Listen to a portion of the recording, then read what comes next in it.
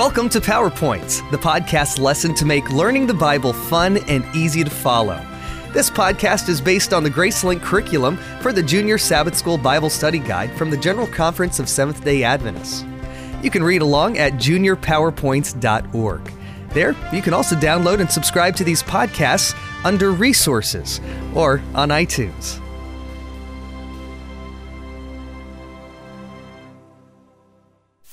Lesson 5. Love, the greatest gift. Do you find it difficult to love some people? Have you ever read 1 Corinthians 13 and wondered how you could have the love described by Paul? Do you think it's even possible? Let's read about Tina and her family to see how the qualities described in this chapter could be applied to our lives today. Love is patient. Love is kind. It always protects, always trusts, always hopes, always perseveres. Love never fails. 1 Corinthians chapter 13, verses 4 through 8. This was a very familiar Bible passage for Tina and her two brothers. The message was simple, and it made so much sense. Tina didn't think it would be difficult to love others, as the Bible teaches, but she was in for a surprise. Tina was 10 when her parents decided to raise foster children. Her family wanted to share the blessings God had given them with those less fortunate. Over the years, God rewarded their desire by sending them a total of 75 children. Tina and her brothers gladly accepted the children and shared their toys with them. They also shared laughter, tears, birthdays, holidays, their parents, and most of all, the love of Jesus. One time, Tina's parents gave each of the children a gift. The children enjoyed their gifts and played with them throughout the day. As she went to sleep that evening, Tina placed her new gift on top of her dresser.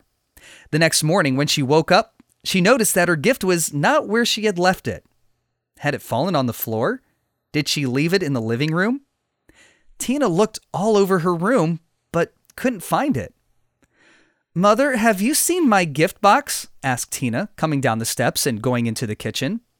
"No," said Mom. "Didn't you take it to your room last night?" "Yes, I thought I did," said Tina, looking troubled, "but I can't find it."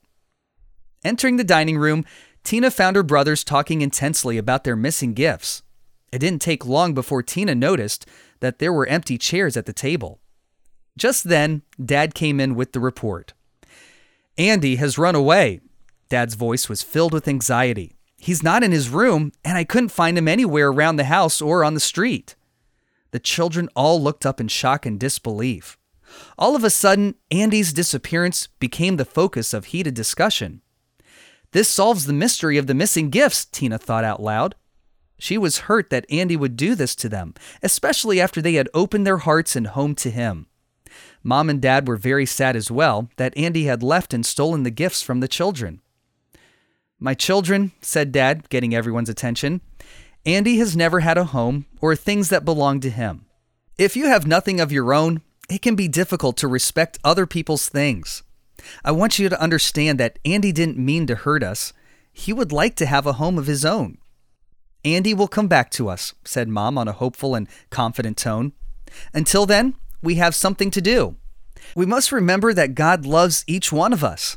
He has forgiven us, and if we follow His example, we should also forgive others when they do wrong to us."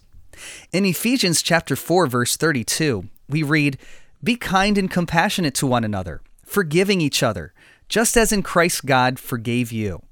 Let's pray that God will help us find Andy. The family prayed for Andy and asked God to help them forgive him. Later that afternoon, Andy was found. He was sorry for what he had done.